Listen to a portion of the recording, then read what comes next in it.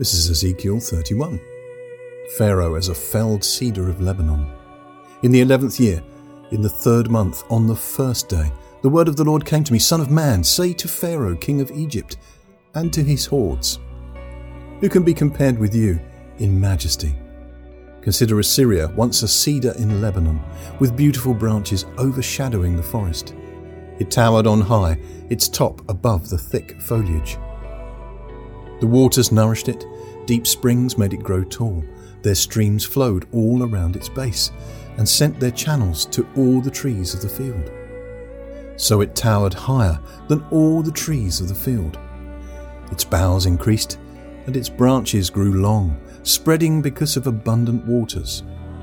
All the birds of the sky nested in its boughs. All the wild animals gave birth under its branches. All the great nations lived in its shade. It was majestic in beauty, with its spreading boughs, for its roots went down to abundant waters. The cedars in the garden of God could not rival it, nor could the junipers equal its boughs, nor could the plane trees compare with its branches. No tree in the garden of God could match its beauty. I made it beautiful with abundant branches, the envy of all the trees of Eden in the garden of God. Therefore, this is what the Sovereign Lord says: because the great cedar towered over the thick foliage, and because it was proud of its height, I gave it into the hands of the ruler of the nations, for him to deal with according to its wickedness. I cast it aside, and the most ruthless of foreign nations cut it down and left it. Its boughs fell on the mountains and in all the valleys.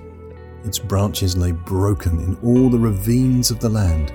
All the nations of the earth came out from under its shade and left it.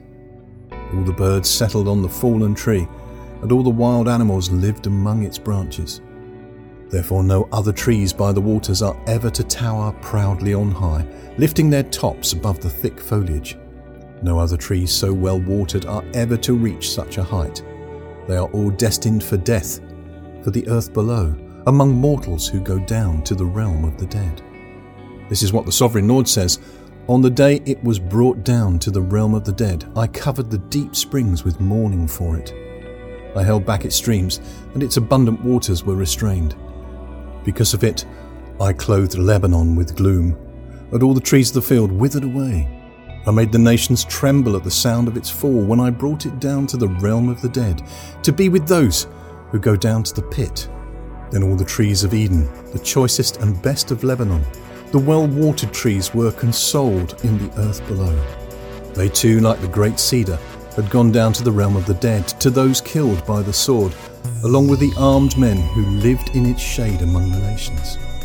Which of the trees of Eden can be compared with you in splendor and majesty? Yet you too will be brought down with the trees of Eden to the earth below. You will lie among the uncircumcised, with those killed by the sword. This is Pharaoh and all his hordes, declares the Sovereign Lord.